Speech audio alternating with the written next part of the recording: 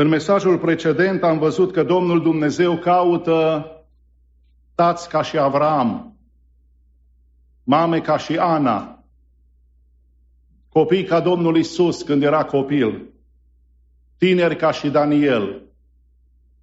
Vă aduceți aminte? Pentru că în cele 2 săptămâni care s-au scurs trebuia aceste virtuți și aceste calități să le fi pus în practică.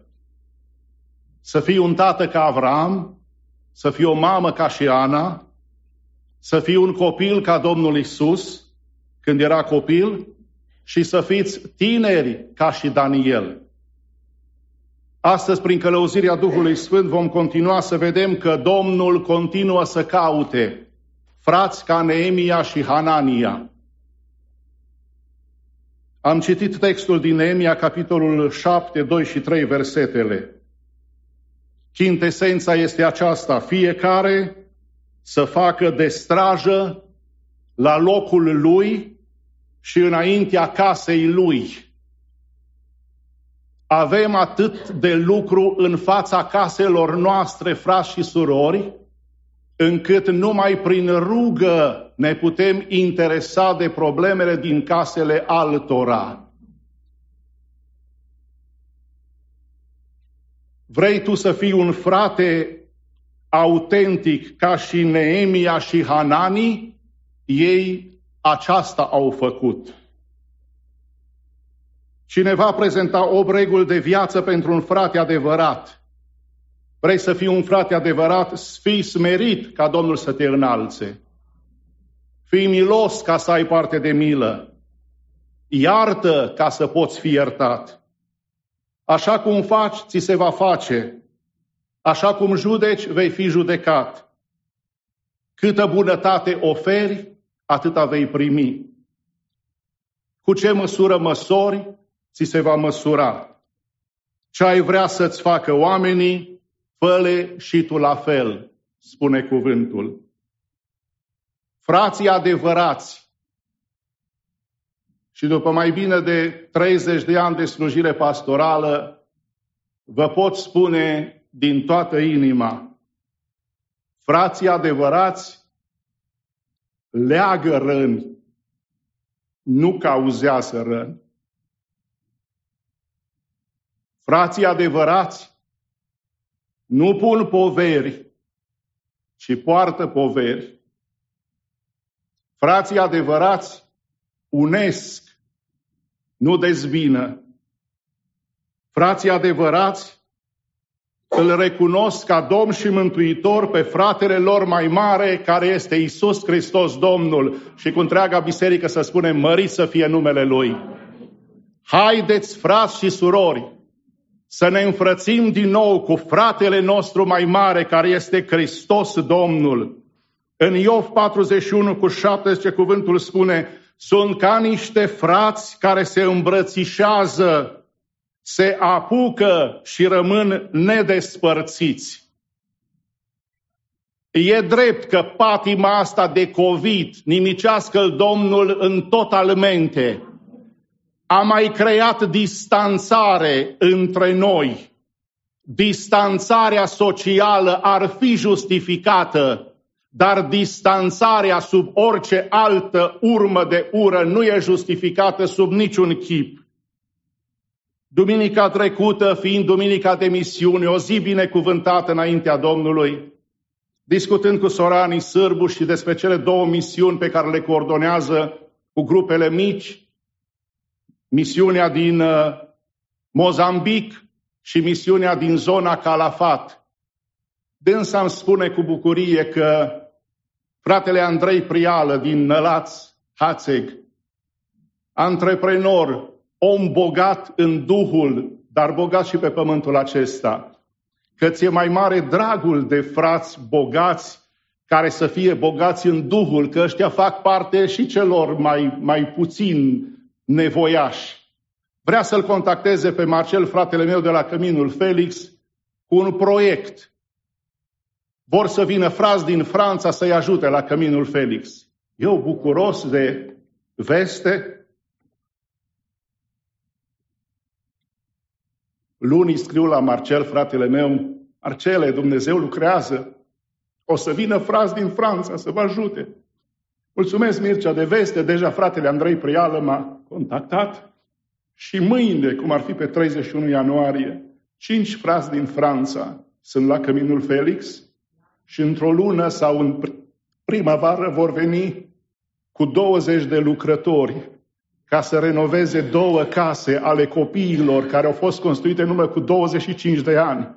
Avem un copil și ne întoarce casa pe dos. Ce să mai sun de un nepot? Dar acolo unde sunt 20 de copilași zilnic și Dumnezeu a trimis pe acești frați tocmai din Franța. N-avem un Dumnezeu mare? Doamne, poartă de grijă la toate misiunile Bisericii New Life și nu numai, oriunde se duc frații noștri cu vestea bună. Neemia a predat administrarea cetății în mâna fratelui său Hanani și a lui Hanania. Ambii erau oameni cu frică de Dumnezeu, în stare să se achite de sarcinile ce le-au fost încredințate. Hanania era pătruns de un respect profund față de Dumnezeu, fiind în ton pe plan spiritual cu Neemia. Domnul Dumnezeu caută și în această zi frați ca și Neemia, frați ca și Hanania, și bunul Dumnezeu să ne dea harul ca fiecare dintre noi să fim la această dimensiune. Apoi Domnul Dumnezeu caută surori ca Marta și Maria. Luca 10, 38 și 39. Pe când era pe drum cu ucenicii săi, Iisus a intrat într-un sat. Și o femeie numită Marta l-a primit în casa ei. Ea avea o soră numită Maria care s-a așezat jos la picioarele lui Iisus și a ascultat cuvintele lui. Ecoven în limba greacă. Asta înseamnă asculta cu pasiune. Când asculți o predică cu pasiune, nu mai ai timp de telefon. Când asculți o predică cu pasiune, vrei să sori fiecare cuvânt, să-l pui pe tăblița inimii ca să-l poți pune în practică. Când asculți cuvintele Domnului Iisus, trebuie să fii trup și suflet. Marta, sora ei, în schimb, era împărțită cu multă slujire, perispată în limba greacă. Și la un moment dat, prin acest perispata, ea a ieșit de sub control. S-o fi uitat odată la Maria. Ce face pe spânta și asta tot la picioarele lui? Ea nu vede câtă treabă avem în casă. Și dintr-o dată, Marta a explodat. Cum să trăiești ca Maria într-o lume ca a Martei? Să stai la picioarele Domnului Isus. Pentru că Domnul nostru pune mai mult preț pe adorația noastră față de El decât pe slujirea noastră. Căci în slujirea noastră se pot strecura uneori mândria și îngânfarea. Marto, n-ai învățat nimic de la viață dacă gândești că tu ai mereu dreptate? Sper ca să nu avem asemenea surori. Numai voi credeți că aveți dreptate. Sunteți pe același culoar ca și Marta. Și vă spun din nou, n-ați învățat nimic de la viață dacă gândiți că tot timpul voi aveți dreptate? Omul lui Dumnezeu Spurgeon spunea, mai degrabă aș prefera să fiu un nimeni la picioarele lui Isus decât să fiu cineva oriunde în altă parte. Maria și-a ales partea cea bună, fiind la picioarele Domnului Isus, pentru că ea acolo a învățat de la marele om al lui Dumnezeu, marele învățător și mântuitorul nostru, tot ceea ce trebuia să învețe. Spune-mi și eu o să uit. Învață-mă și o să mă aduc aminte, dar lasă-mă să practic și atunci voi învăța. Maria s-a sculat altfel de la picioarele Domnului Isus. Pentru că a fi preocupați cu El, acesta este singurul lucru care trebuie, partea cea bună care nu ni se va lua niciodată. El vrea să ne transforme din experți ai legii în aproapele, cel care stă la picioarele Lui și învață. Apoi Domnul Dumnezeu caută cântăreți ca David. 1 Samuel 16, 17 și 18 și acolo cuvântul spune, Saul a răspuns slujitorilor săi, găsiți-mi dar un om care să cânte bine și aduceți-l la mine. Iată, am văzut pe un fiu al lui Isai, Betleemitul, care știe să cânte, numărul 1. El este un om tare și voinic, numărul 2. Vorbește bine, numărul 3. Este frumos la chip, versetul 4, numărul 4. și Domnul este cu el, cea mai importantă contribuție și cea mai importantă calitate și adevăr. Domnul este cu el.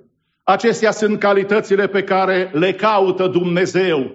Domnul să binteze pe toți cântăreții de pe planeta aceasta și să ne ajute Domnul să cântăm din inimi curate. Mulțumim familiei Moiș, clujenilor noștri, că ați poposit și la New Life. Am fost întăriți prin mesajul cântărilor voastre și ne-ați uns la suflet când și grupul nostru de laudă și cântare a cântat una din cântările compuse de voi. Răsplata e la Domnul și e de neegalat.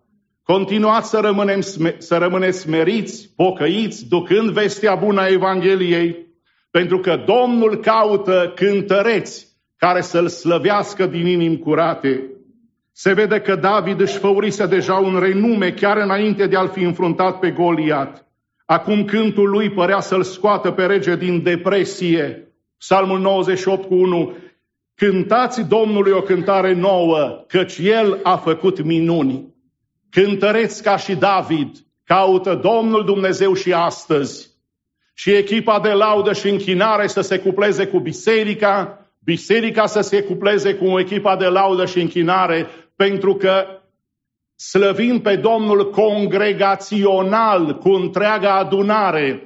Facem practică pentru ziua când îl vom slăvi o veșnicie întreagă. Acolo nu va mai fi loc de predică, nu va mai fi loc de alte slujbe duhovnicești, ci acolo îl vom slăvi și îl vom cinsti o veșnicie întreagă.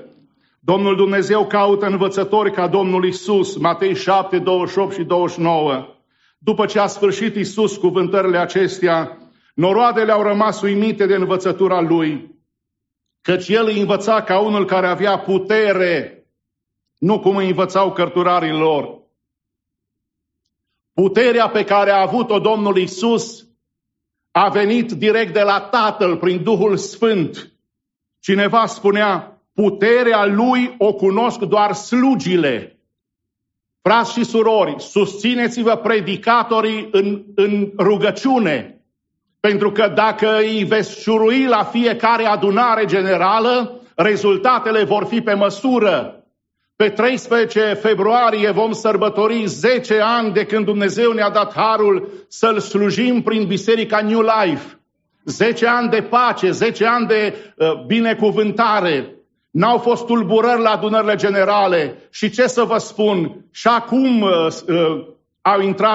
a intrat proverbială întrebarea, cine va face gogoș la adunarea generală? Nu vă vindem gogoș, dar surorile din adunare prăjesc gogoș, sau cum se zice prin București? Cum se zice în București? Mă înțelegeți? În Ardeal se zicea gogoș sau langoșe. Langoșe, așa. Să vedeți ce prezență vom avea la adunarea generală. Știți de ce, frați și surori? Au mai fost nemulțumiri, dar fiecare nemulțumire am dus-o la crucea lui Hristos. Și nu eram aici, la numărul acesta în audiență, la așa clădire binecuvântată, în dorința de a-L slăvi pe Domnul, dacă la adunările generale arătam că suntem călăuziți de un alt duh, dar duminica credeam și pretindeam că suntem călăuziți de Duhul Sfânt. Vrei să ai putere în învățătură? Predică pocăința, trăiește pocăința și atunci oamenii vor rămânea uimiți, așa cum au rămas la ascultarea cuvintelor Domnului Isus. Oamenii au sesizat deosebirea dintre învățătura lui Isus și cea a cărturarilor, pentru că Isus vorbea cu autoritate, pe când cuvintele rostite de ei erau lipsite de putere.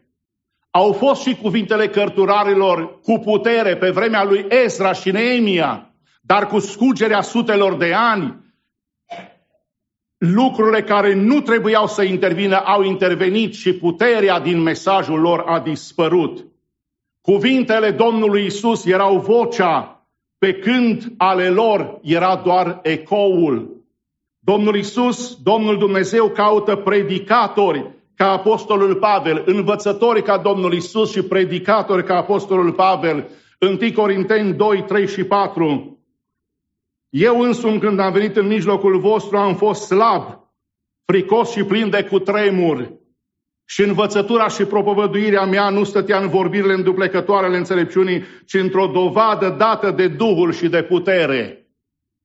Să fiți cu toți prezenți pe 13 februarie la serbarea Bisericii New Life de 10 ani de funcționare, pentru că pe lângă altele, fratele Victor, și îl amintesc cu toată considerația, va prezenta istoricul și chiar acum lucrează la pozele cu care s-a început biserica, primul sfat de frați. Acolo îl vom vedea și pe fratele Mihai Sârbul, fratele Nicu Chera și toți ceilalți care am fost. Numai uitându-mă și eu așa joi seara, numai cu coada ochiului, și ce am constatat? Că eram cu mult mai tânăr în urmă cu 10 ani.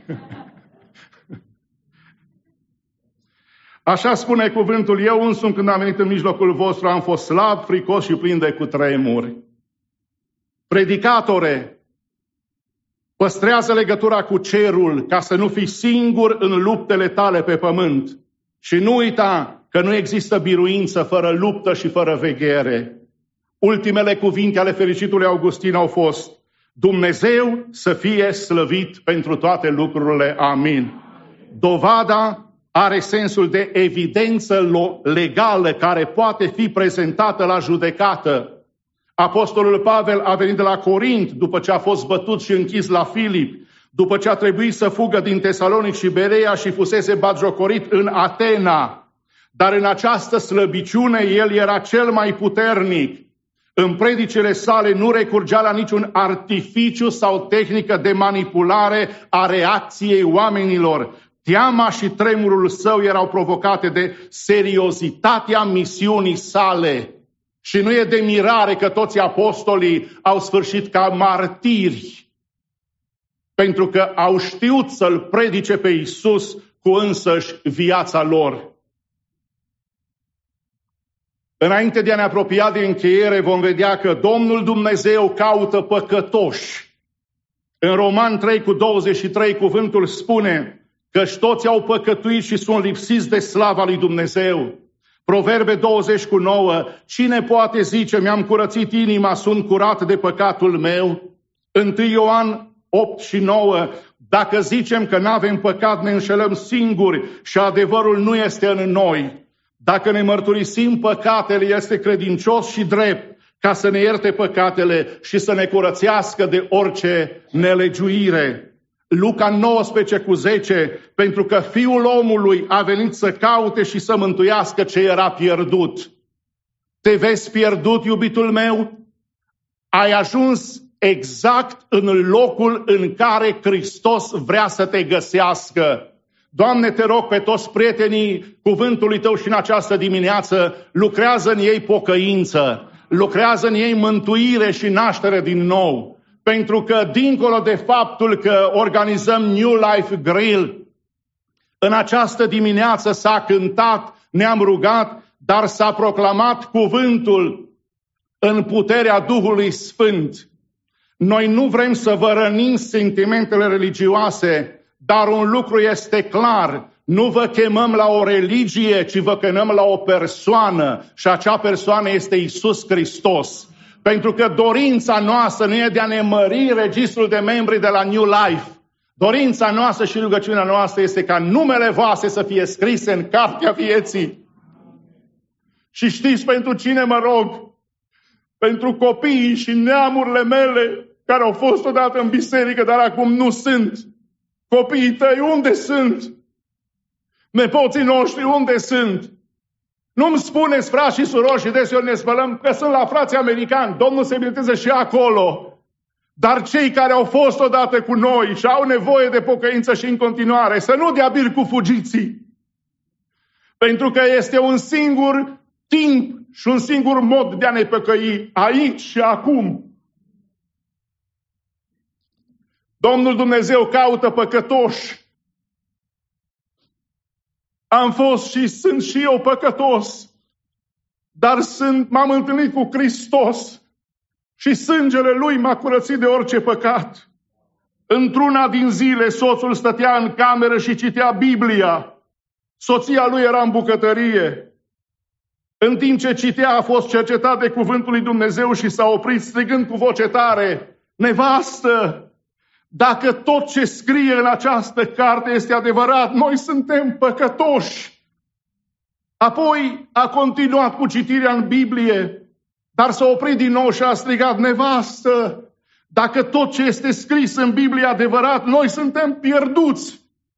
După un timp a zis: nevastă, dacă tot ce este scris în Biblie este adevărat, noi putem fi salvați prin credința în jertfa Domnului Isus. Aleluia, slăvit să fie Domnul! Nu vrei tu această conversație să o ai cu soția ta din cameră în bucătărie și invers? Pentru că cea mai mare problemă nu este să mori din cauza unui virus. Cea mai mare problemă este să mori fără Isus. Să spunem și noi: Doamne, ne-am amăgit că putem să rămânem sănătoși într-o lume bolnavă și te rugăm, Doamne, să ne salvezi. Doamne, salvează-ne și ca biserică și ca și comunitate. Salvează-ne, Doamne! Spurgeon mărturisea: avem mare nevoie de Hristos, dar avem un Hristos mare pentru nevoia noastră mare. Glorificat să fie numele Lui. Frați și surori, din prima lună a anului nou 2022, Domnul Dumnezeu a căutat și am toată credința că va găsi tați ca și Avraam, mame ca și Ana, copii ca Domnul Iisus când era copil, tineri ca și Daniel, frați ca Neemia și Hanani, surori ca Marta și Maria, cântăreți ca David, învățători ca Domnul Iisus, predicatori ca Apostolul Pavel și păcătoși iertați, pentru că Iisus Hristos a venit în această lume să mântuiască tot ce era pierdut și îi mulțumim că ne-a găsit și dăm toată slava și gloria. În timp ce echipa de laudă și închinare îi rog să vină în față, vom încheia printr-o cântare deosebită. Domnul m-a găsit, povara mi-a luat, bucurii, speranțe, pace El mi-a dat. Mi-a spălat din suflet tot păcatul greu, prin sângele vărsat pe cruce în locul meu. Mântuit pe Domnul preamăresc, mântuit spre Cel călătoresc, mântuit cu El în veci voi fi, El m-a salvat și mă păzește în orice zi. E aici un păcătos care vrea să se predea Domnului Isus. Aș ruga să arate cu mână ridicată dorința de a-și lăsa păcatele și de a veni la crucea Domnului Isus. Domnul Dumnezeu să vă binecuvinteze, El să ne ierte, El să ne izbăvească din orice patimă, din orice fără de lege și să știm că avem un Mântuitor, avem un Tată care din dragoste pentru noi a trimis pe Iisus Hristos în această lume. Haideți să ne ridicăm cu întreaga adunare și conștienți că în anul acesta Domnul Dumnezeu ne caută pe fiecare. În dreptul nostru fiecare El vrea să se oprească, să se identifice cu nevoile noastre și vrea să fim asemenea chipului Fiului Lui. Domnul vă binecuvinteze și El să fie slăvit acum și în veci și cu toată adunarea să spunem amin. Amin.